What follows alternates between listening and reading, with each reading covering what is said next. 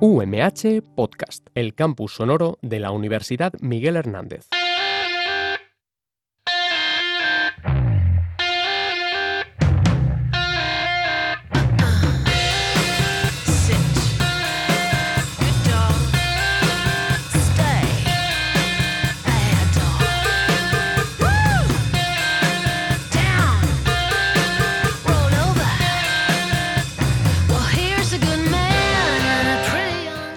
Hola a todos, ¿qué tal? Soy Diana Cardó, ingeniero agrónomo y licenciada en enología por la UMH.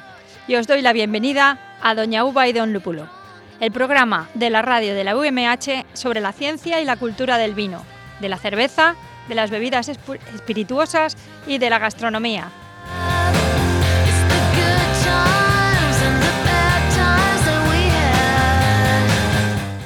Hoy tenemos un programa muy especial dedicado a la gastronomía de la Vega Baja y a la segunda feria de vinos vinos y alimentos de la Vega Baja, celebrado el pasado 25 de noviembre en el Hotel Doña de Torrevieja. Y para ello contamos con la presencia de Carmen Martínez Mullerez, periodista y redactora de Agrodiario.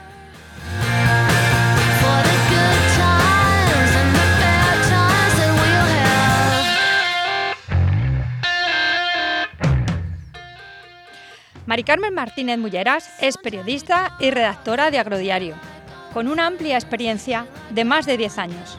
Ha trabajado tanto en televisión como en medios escritos y digitales de la región de Murcia. Además, está especializada en temas agrarios y gastronómicos y posee estudios de dirección de comunicación de empresas.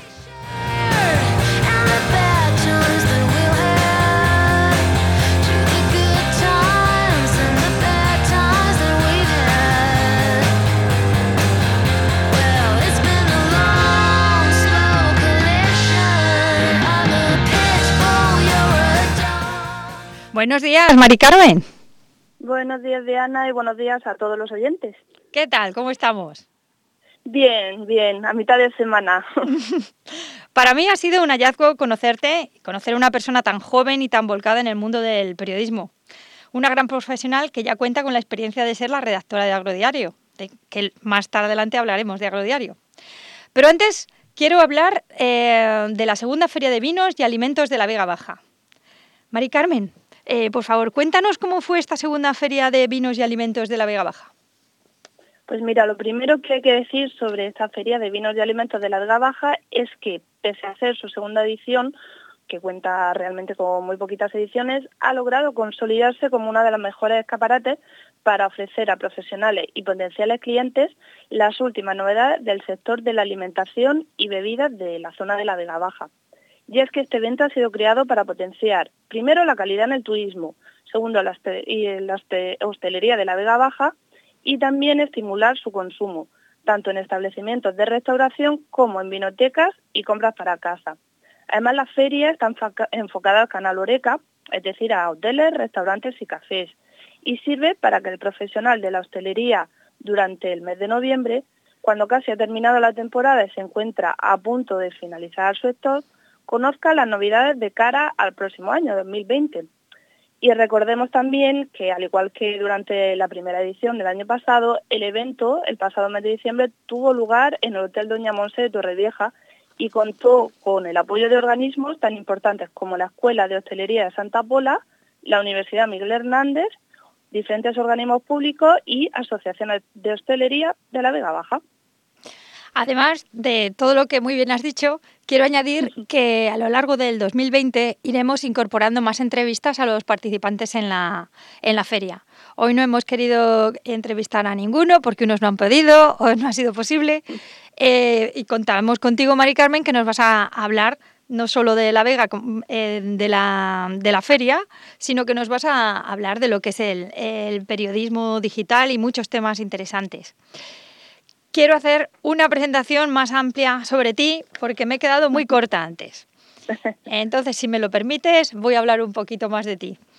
Carmen, gracias. Carmen es licenciada en periodismo y tiene máster en dirección de comunicación corporativa. Comenzó en el mundo del periodismo en el 2003 con unas prácticas de verano como ayudante de marketing y comunicación en una empresa de turismo de Lorca. De ahí pasó a colaborar en varios periódicos de la prensa escrita de Lorca hasta que en el 2006, recién titulada, consiguió una beca como ayudante de producción en el Canal 6 y Punto Radio.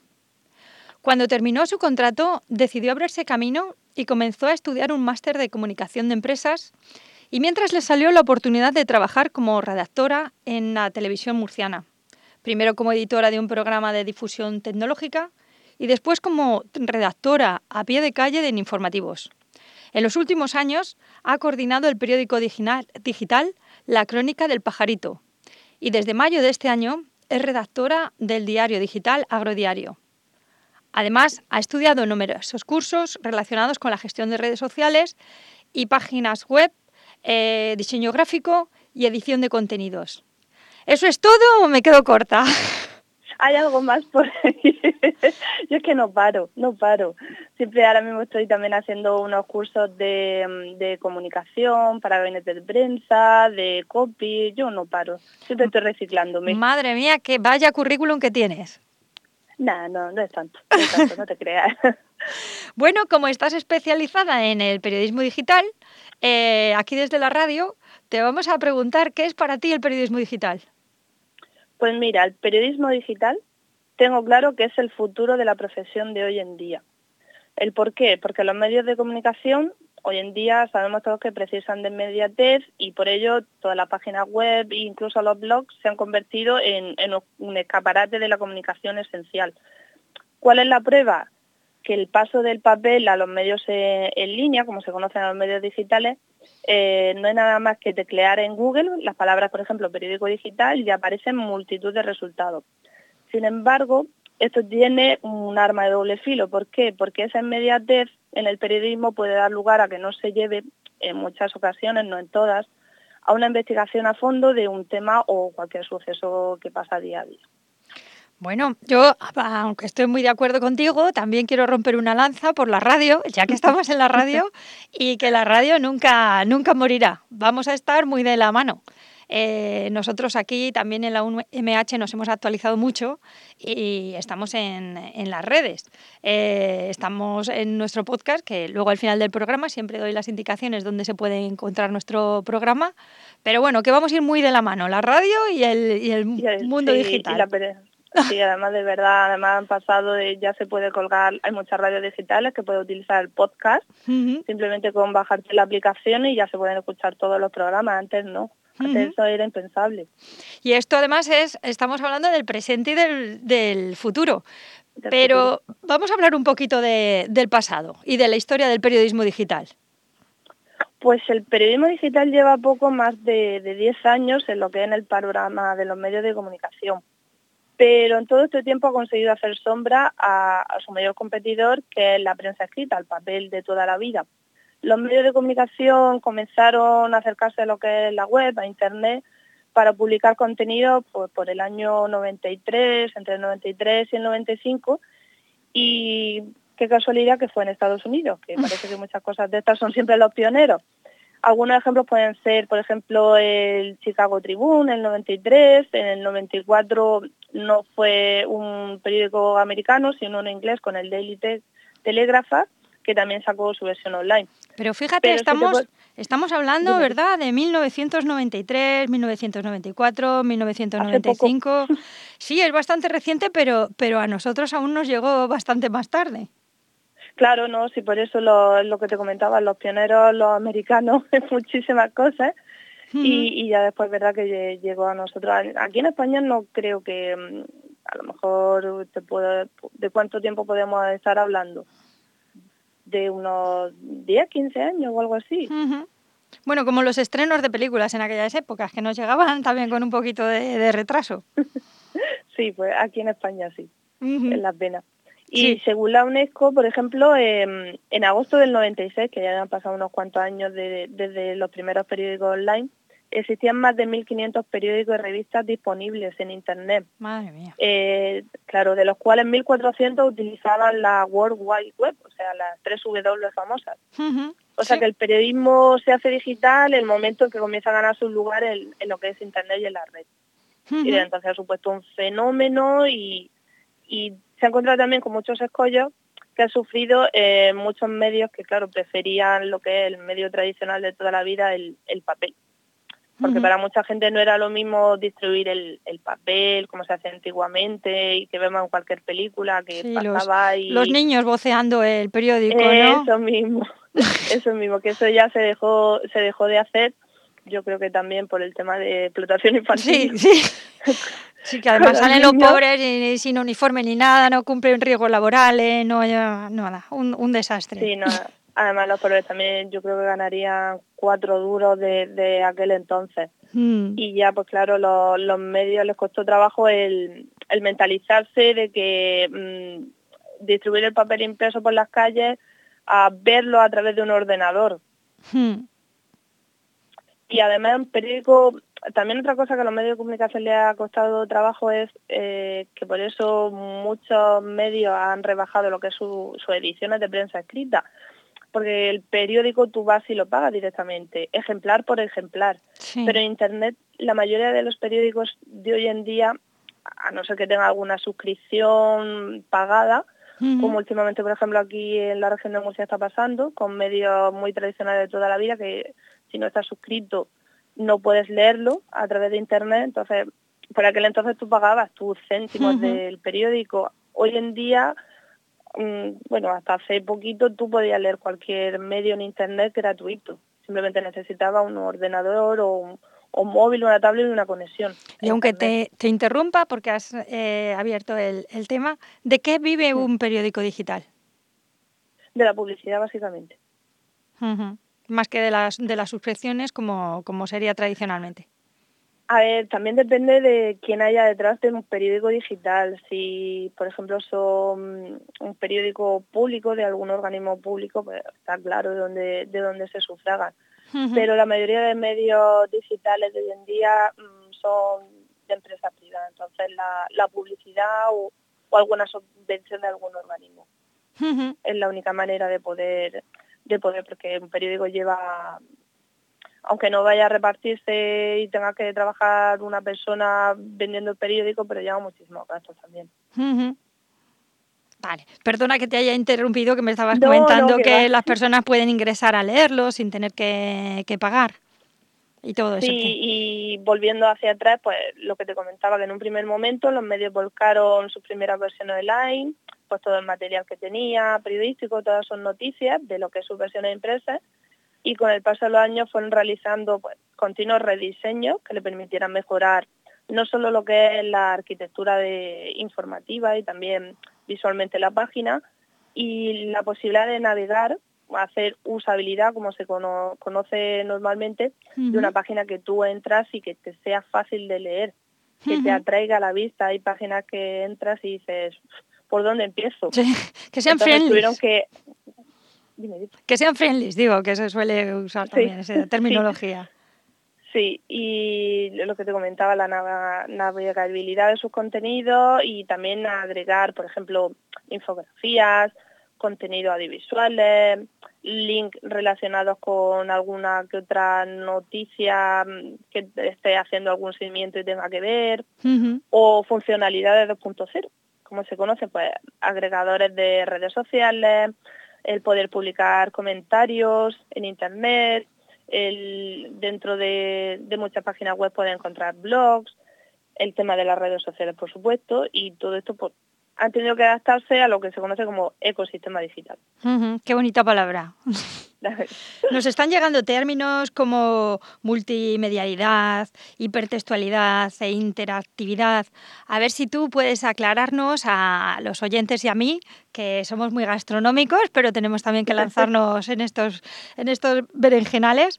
A ver si tú puedes darnos una luz de todos estos términos. Sí, además son términos que en el periodismo, y sobre todo en el periodismo digital, se dan mucho. Entonces, son características importantes en el periodismo digital y que tienen gran importancia para el periodista y para cualquier comunicador.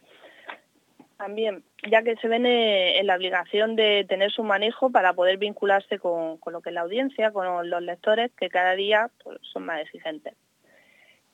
Problema, a pesar de que están muy relacionados, es importante señalar que se diferencian debido a que, uno, la interactividad te permite participar por la vía web y por medio de lo que se conoce como llamadas y mensajes textuales de texto. Uh-huh. La hipertextualidad se da únicamente por Internet en espacios online, permitiendo en el mismo la conexión con otra información. Y por último, la multimedialidad, palabreja complicada. Para trabalenguas. Sí, efectivamente. Lo que permite al usuario es mantenerse informado de una manera creativa y dinámica, porque podemos, por ejemplo, encontrar dibujos, imágenes o vídeos agradables a lo que es los ojos del lector. Imagino que en este sentido, aparte de los contenidos, etcétera, y de la calidad informativa, es a lo que te refieres cuando comentas que cada día la audiencia es más y más exigente. Sí, sobre todo el tema de las noticias, la gente, lo que estamos hablando, el periodismo digital y la inmediatez lo quieren muchas veces aquí y ahora, y eso también crea mucha competencia en lo que es, sobre todo en las páginas digitales. ¿Quién lo ha publicado primero? ¿Dónde está primero? Y claro, como también se vuelcan a las redes sociales, luego Twitter, trending topic, lo más leído, ¿de dónde viene? ¿De dónde sale esta noticia? ¿Quién lo ha publicado primero? Es innegable que el periodismo digital tiene una gran importancia y cada vez irá teniendo más peso. ¿Cómo lo ves? ¿Cuál es tu punto de vista?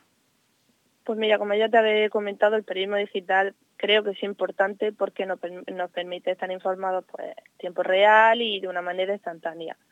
También creo que nos ofrece un panorama rico en recursos para ejercer la labor periodística, incluso independientemente de las que se conocen como las grandes agencias de noticias, de las que muchos periódicos online pues dependen, porque normalmente las ruedas de prensa siempre te verá alguna agencia de noticias y son los primeros en volcarlas. Y también sobre la importancia, pues con los mismos fundamentos de la ética y también en el periodismo digital se busca la verdad a través de una plataforma de comunicación y que pueda llegar a todo el mundo, que es lo bueno del periodismo digital, que tú te metes en un periódico hoy en día, da igual que sea de la provincia de Alicante, que en Murcia y en Almería se puede leer igualmente, que es lo bueno del periodismo digital. Y para la gente, los comunicadores, los periodistas, pues representan nuevos retos, tanto a nivel técnico como a nivel teórico. Sí, ahora más adelante te quería preguntar por lo que es un periodista digital, pero primero quiero que nos aclares qué es un periódico digital. Pues mira, un periódico digital para la industria de los medios impresos, volviendo a antaño, la transición de lo que es la plataforma impresa a la digital pues no ha sido sencilla. Han sido varios retos, desde invertir en una buena plataforma digital, como hay muchísimas hoy en día, muchísimos periódicos que podemos encontrar en Internet. También ha sido necesario comprender el nuevo lenguaje, porque claro, tú ves RRSS, redes sociales, ¿qué significa? Sí. Entonces es un lenguaje también complicado y sobre todo comprender que dentro de la red el usuario no es pasivo y expone sus opiniones. Los periódicos de antaño tú lo cogías, lo leías y ya está. Que pero en Internet unidireccionales, o sea... Efectivamente, y ahora son bidireccionales, o sea, tú escribes y te da la opción siempre de comentar. Y eso también los periodistas les ha costado trabajo el poder adaptarse. Sí, además es un trabajo ímprobo el hacer el seguimiento de todos los comentarios y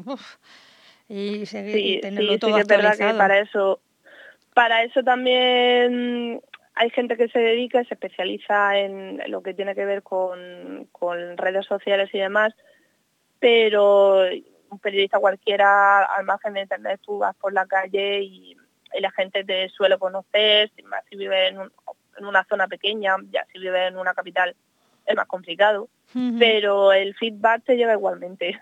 Sobre las noticias el feedback te llega igual. He leído esta noticia, madre mía, Claro. ¿cómo puede ser? ¿Qué te está pasando esto? Sí, lo que antes eran los chascarrillos y lo que se comentaba ahí Eh, en el bar o en los mentideros, pues ahora es de alcance global.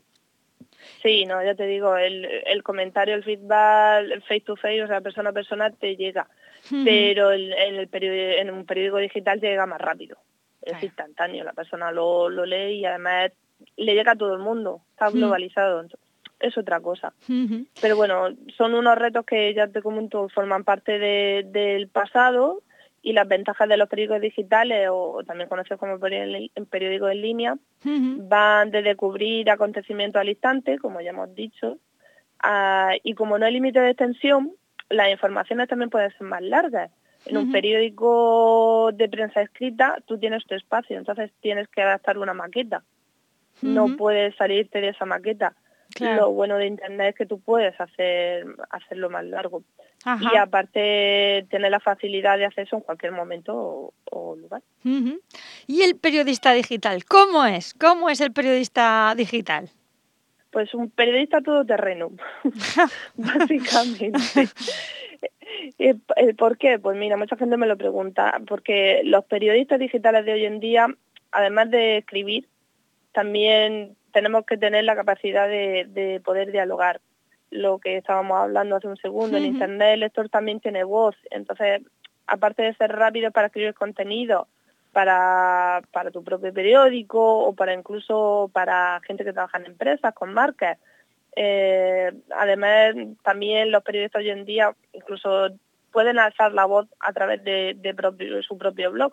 Hay muchos periodistas que tienen un blog personal donde pueden ahí expresar su idea o ujú, pensamiento. ujú. Y también los periodistas digitales de hoy en día tienen que controlar las nuevas tecnologías y sobre todo con el tema de las redes sociales. Ujú. Hemos tocado así muchos asuntos, muchos claves que yo tenía en la cabeza y hay una que no, hay algo que yo tengo siempre en mente y es el desenmascarar una fake news. Que Porque se corre está mucho tanto de riesgo moda. también, sí, además en lo que son los medios tan inmediatos, tan rápidos, el correr, al hacer una noticia, el querer llamar la atención. ¿Cómo nos ayudarías tú a desenmascarar una fake news? Pues mira, yo puedo, a ver, yo reconozco que, como vulgarmente se dice, a mí como periodista también de vez en cuando me la han colado. Me la cuelan. Sí, básicamente porque todos somos humanos, pero sí que por lo menos seguir varios consejos que puedan ayudar a cualquier futuro, ya no solo periodista, sino cualquier persona que esté leyendo un medio, es plantearse, por ejemplo, el origen del medio, de dónde se está publicando y si el resto de medios también se han hecho de la misma noticia. Esto suele pasar Ujú, mucho. Las noticias corren como la pólvora. ujú, Es mucha casualidad que tú te encuentres un medio solo publicando ya. Te tiene que llamar un poco la atención. Otro consejo también, por ejemplo, es leer el interior de la noticia.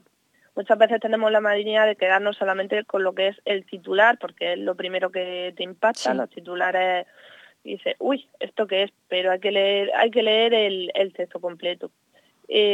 También una cosa que puede servir es el que en una noticia siempre se citan las fuentes, de dónde te viene la información. Y si no te aparece, mala señal. Por ejemplo, Ujú, las redes sociales de la Policía Nacional y la Guardia Civil en Twitter se utiliza muchísimo, ujú. se encargan de desmentir estas informaciones y siempre ponen el mismo hashtag, estos bulos. Ajá. A ver, repítelo para que nos quede a todos claro. Stop bulos, todo Ajá. seguido. Muy bien. Ujú. Y también otro de los consejos que yo podría dar es que muchos de los bulos que se expanden cuando tú la lees la noticia, suelen tener un humor y un tono de broma casi imperceptible. A veces el humor se pilla o no se pilla Que se ríen en así los un poco lectores. del lector, ¿no? Sí, Ujú. claro. Entonces tienes que asegurarte, sobre todo al final de la noticia, de si se trata de un medio satírico. Ujú. Porque hay veces que las noticias las hacen, pues ya te digo, en un tono socarrón, sarcástico, y dices tú, uy, esto me llama la atención, y luego ves quién lo ha escrito y dices, vale, es que, vamos a ver. Ejemplo, el jueves. Ah, claro. Ajá. Es un periódico, todo el mundo conocemos el Jueves, entonces hay muchos periódicos que siguen esa estela. Uh-huh. Leer la noticia y ver. Entonces, repasando, uno sería el origen del medio, de alguna manera, sí, así donde se publica, su trazabilidad. Eso es, leer el interior de la noticia, no solo quedarnos con el titular, ver si se citan las fuentes y fijarse en redes sociales de Policía Nacional y Guardia Civil, porque si se corre un bulo, ellos son los primeros que lo desmienten. Y comprobar también, cerciorarse de que se trata de un medio satírico o no. O si es de verdad la noticia.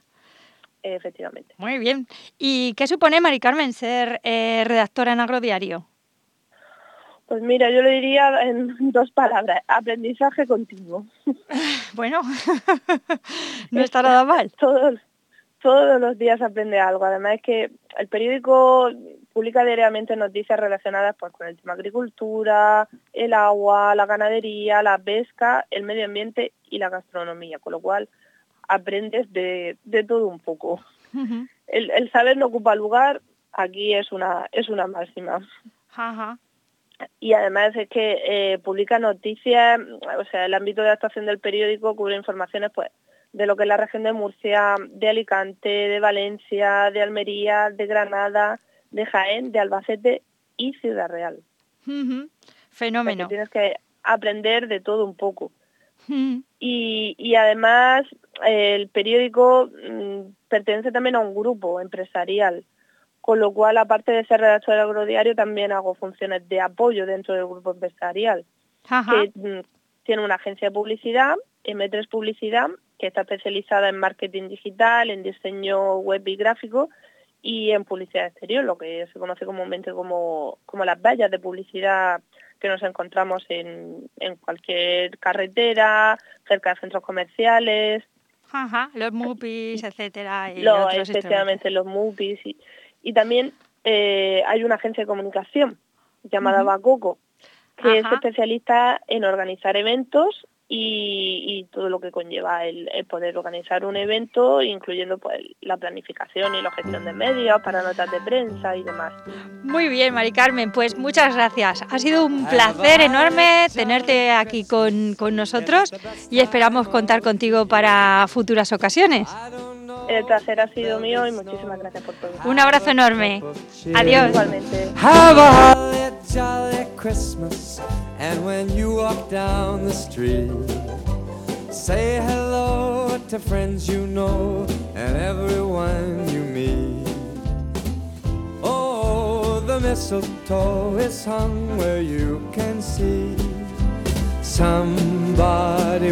Qué pena, nuestro tiempo se ha acabado. Qué placer escuchar a Mari Carmen y qué placer oír este villancico que Sonia ha seleccionado, tan bonito y tan navideño, que a mí me encantan los villancicos además. Gracias por estar hoy con nosotros y gracias por todo lo que hemos aprendido. Quiero felicitaros a todos en estas fiestas y desearos una feliz Navidad. Y os envío un abrazo con mucho calor para estos días de frío. ¡Feliz Navidad!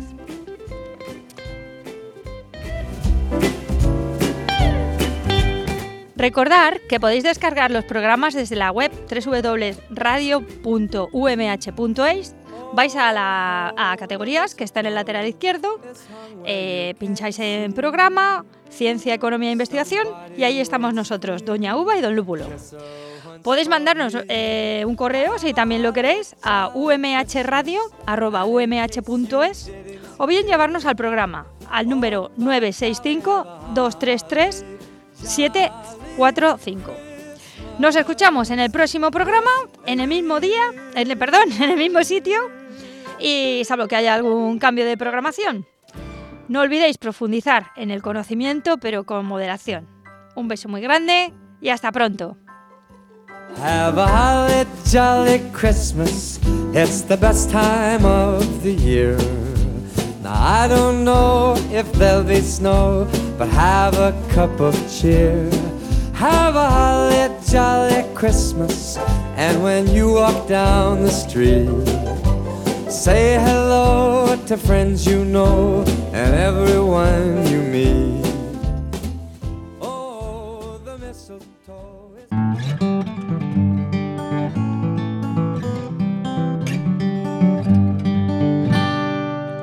UMH Podcast, el campus sonoro de la Universidad Miguel Hernández.